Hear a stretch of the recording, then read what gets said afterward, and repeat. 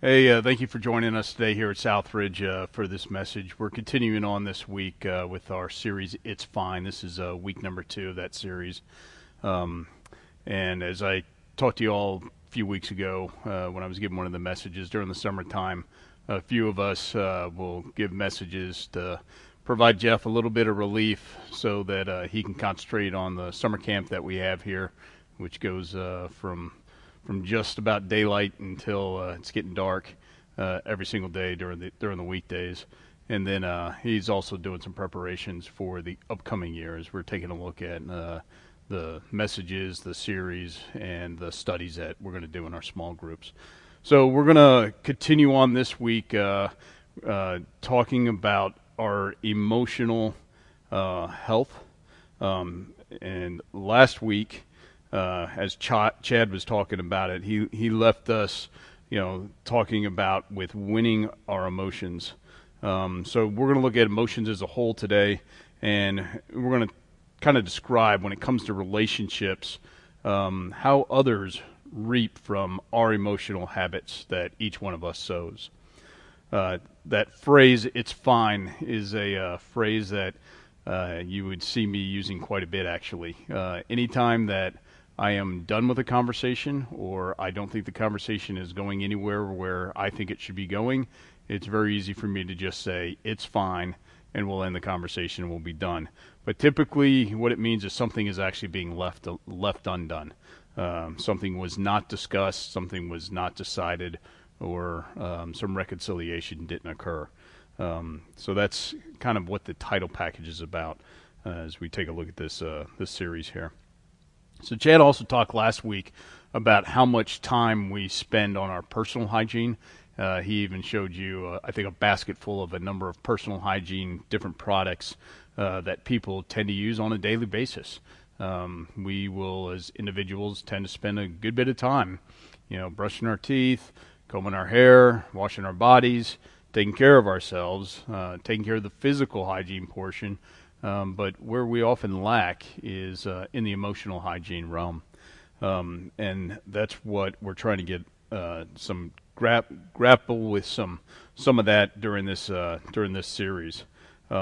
Humans understood that the more they took care of themselves, the more they kept themselves clean. It kind of warded off diseases and illnesses.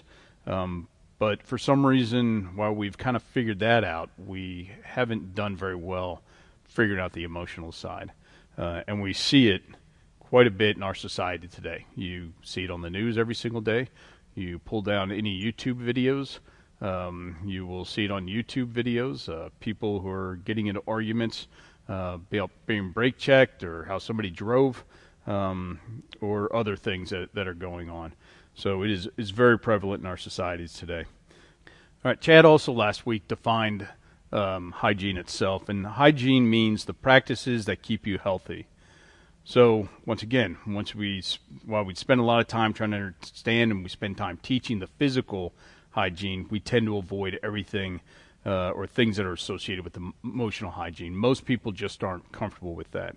So what is emotional hygiene? And in the same way that dental hygiene involves brushing our teeth, flossing our teeth every day, personal hygiene involves cleaning ourselves and take care of physical injuries when we sustain them. But an emotional hygiene refers to being mindful of our psychological health, adopting daily habits that help us monitor and address psychological wounds when we sustain them. What would change in our lives if we spent as much time on our emotional hygiene as we did on our physical hygiene? So currently, our general neglect of emotional hygiene is pretty profound.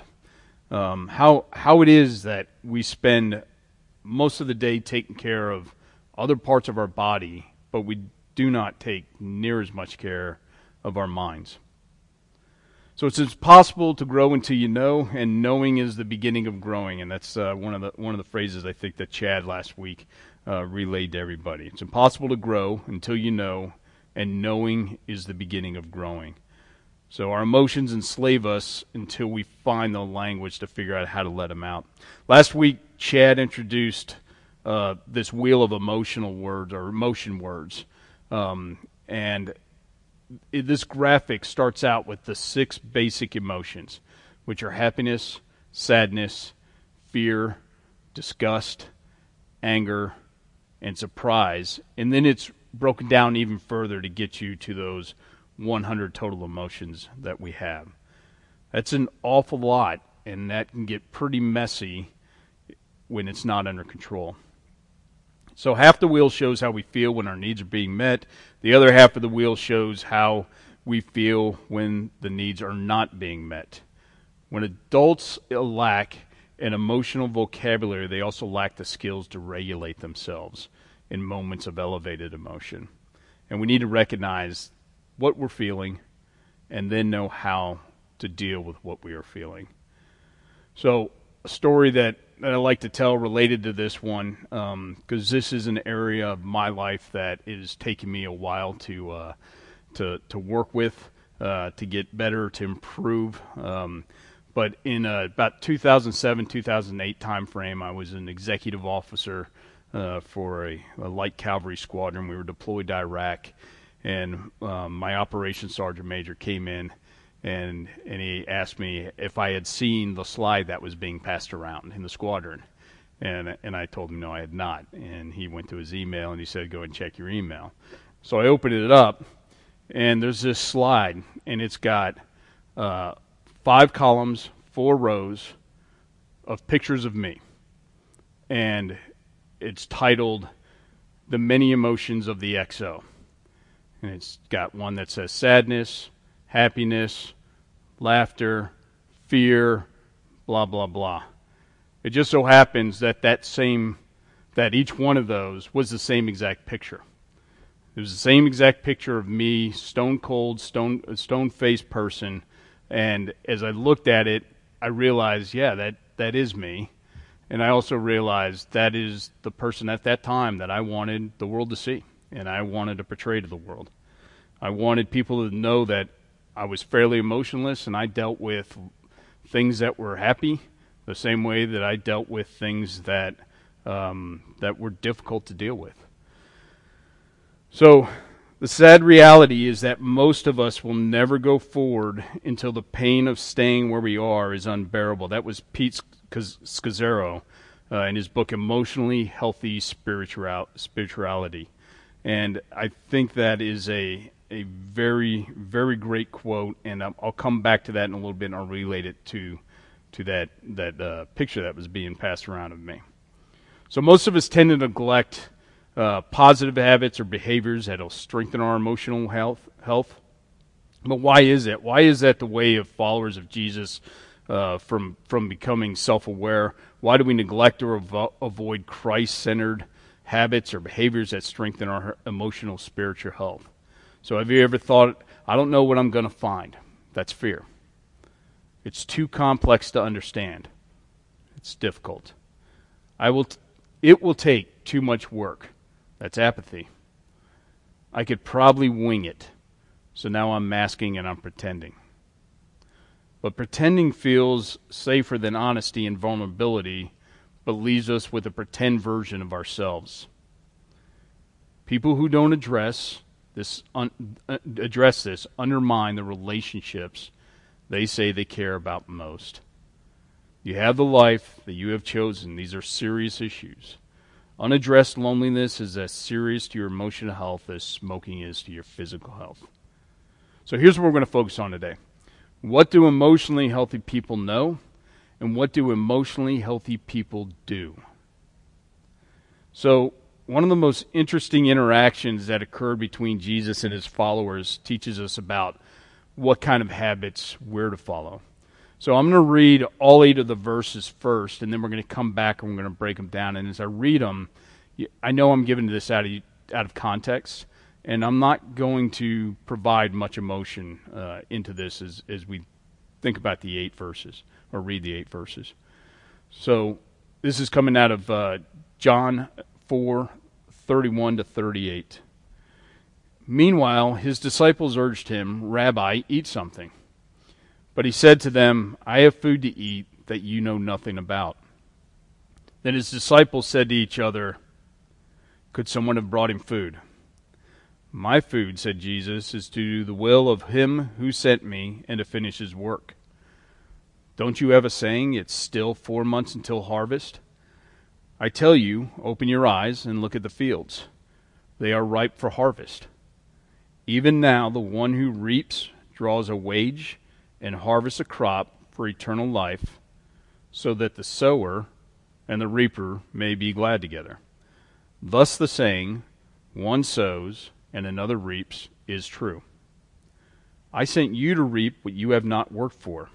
Others have done the hard work, and you have reaped the benefits of their labor. So before we go on any further, let me stop and give you a little bit of context about this interaction that Jesus had with his disciples, because I think it's helpful in understanding how and why this conversation occurred the way that it did. So this is the time that Jesus and his disciples are making a trip from Judea to Galilee. That's about a 70-mile trip. All right, so think about that. You got to walk 70 miles. You know, I've heard it said that, you know, when they were Western Frontier, when they were moving out west, typically on a good day they were going to cover 15 miles a day. And again, as someone who was formerly in the Army, when you would do a 12-mile ruck march and you had to have it done within 3 hours, and you were really pushing hard to get done in 3 hours. So 70 miles, depending on how hard you're pushing, is going to take somewhere probably at least 3 days, maybe up to 6 or 7 days, depending how fast you're going. But they had to pass through Samaria. They came to a city in Samaria called Sychar, near a plot of ground that Jacob gave to his son Joseph. So if you remember in the fall, for those of you that were with us, we did an alignment study on Joseph, Jacob being Joseph's father. So Jesus stopped at a well known as Jacob's Well and struck up a conversation with a Samaritan woman. She was a woman with a colorful reputation, and Jesus used this opportunity to speak with her, and he revealed himself as the Messiah. As their conversation is ending, here come the disciples up towards the well, and she's getting ready to leave because now she's so excited that she realizes that he is the Messiah and that she believes that he's the Messiah. She's going back to the city and she's going to tell her friends to come and meet the Messiah. So the disciples approach, and these 8 verses, this is the conversation that they have. So think about this. The disciples are approaching. They just saw Jesus talking to a woman by himself, a Samaritan woman by himself, and they've been traveling for a while and they know he's a little weary. All right, so I think this is kind of how the conversation starts out. You're walking up, you're seeing this, and you're thinking, what in the world is Jesus thinking doing what he just did? There's got to be something wrong with him. Maybe he's kind of worn out and he's really tired. So let's go to 31. Meanwhile, his disciples urged him, Rabbi, eat something. So look closely at the word that's leading out this verse. This kind of struck me and caused me to have to look this one over again and ask, why did it start with the word meanwhile? It's because the disciples had just seen Jesus having that conversation, and the woman has left. The woman who is believing now that she has encountered the Messiah, who is going to tell her friends to come meet the Messiah. So that's why you end up with this meanwhile starting off, when them urging him. Shouldn't have been talking to this woman at all. And so they're assuming that, hey, he must be pretty hungry. He must be pretty worn out. So they're paying attention to only his physical hygiene. But Jesus is paying attention to something a little bit bigger than that. So it got me to thinking, how do you think Jesus is feeling toward the disciples at this point? You think he might be a little surprised by the disciples' first words to him? I think, and others I've spoken with, believe that at this point, Jesus is probably a little agitated and he's a little bit frustrated with his disciples because he just missed the importance of the interaction that had just occurred with this Samaritan woman. So let's see how Jesus responds to this. But he said to them, I have food to eat that you know nothing about. So did he mean that he had food stored away someplace where in a pouch someplace else that the disciples didn't know about? No, that wasn't the case. What he's saying is, I'm worried about stuff that you're not worried about. I'm thinking about stuff that you're not thinking about. I'm working on stuff that you're not working on. So while you're focused on the physical nature of the here and now, I'm thinking about the everlasting life. At this point, I'm sure the disciples are taken a little bit back. They're a little bit confused by his comment. So what do? The disciples look at each other. Could someone have brought him food? They missed it. They still think he's talking about food that can be eaten. They're also doing what kids do when they've been caught, and it's really ambiguous about what just happened. They're pointing fingers at each other and deflecting at each other, saying that somebody else had responsibility. All right, so think about how it's unfolding. It's almost like a group of children who realize something isn't right, but they're starting to point fingers at each other, even when they don't know what is quite wrong. They're missing it, they knew it, and Jesus knew it. So at this point, I imagine Jesus is watching each of them squabbling with each other, and he probably speaks a little bit louder to get their attention, but in a very curt, definitive tone. My food, said Jesus, is to do the will of him who sent me and to finish his work. So now Jesus has made it really clear to them. There's no way to misunderstand what it is that he's referring to. This doesn't mean that Jesus didn't care about his physical hygiene. He just knew that there were other habits that were far more important. Jesus points at and says, if you miss what God has, you'll have a life that's not worth living. Having a clear connection with his heavenly Father was more important than having food. So what I think probably is occurring at this point is the disciples are probably back on their heels a little bit. I imagine there's an uncomfortable silence. I imagine that the disciples are looking down and away from Jesus at this point as they're trying to process everything that just was said. And Jesus is probably trying to gauge whether or not they're getting it. So let's look at how Jesus helps clarify. And at this point, I think he's emotionally shifting from surprise, agitation, and frustration to showing love, sensitivity, trust, and optimism. Don't you have a saying? It's still 4 months until the harvest? I tell you, open your eyes and look at the fields. They're ripe for the harvest. So I think it's interesting that Jesus starts out by saying, don't you have a saying? He grew up in a similar way to all of them with the same customs, but he just separated himself from them. In other words, aren't you used to procrastinating? Aren't you used to waiting until the very last moment? It should be clear that we shouldn't be waiting until it's too late. We should be doing something now. What you're doing now matters. And Jesus moves on to clarify, and even further for the disciples. Even now, the one who reaps draws a wage and harvests a crop for eternal life, so that the sower and the reaper may be glad together. So as reapers, the disciples had the great and rewarding privilege of leading people to faith in Christ. Others had already done the work of the sowing. Both kinds of workers, the sower and the reaper, get their pay. And the best kind of emotional habits take you closer to Jesus, not away from him. And let's see how Jesus closes this out. He's teaching a lesson. He's balancing some admonishment with grace and understanding. Thus, the saying, one sows and another reaps, is true.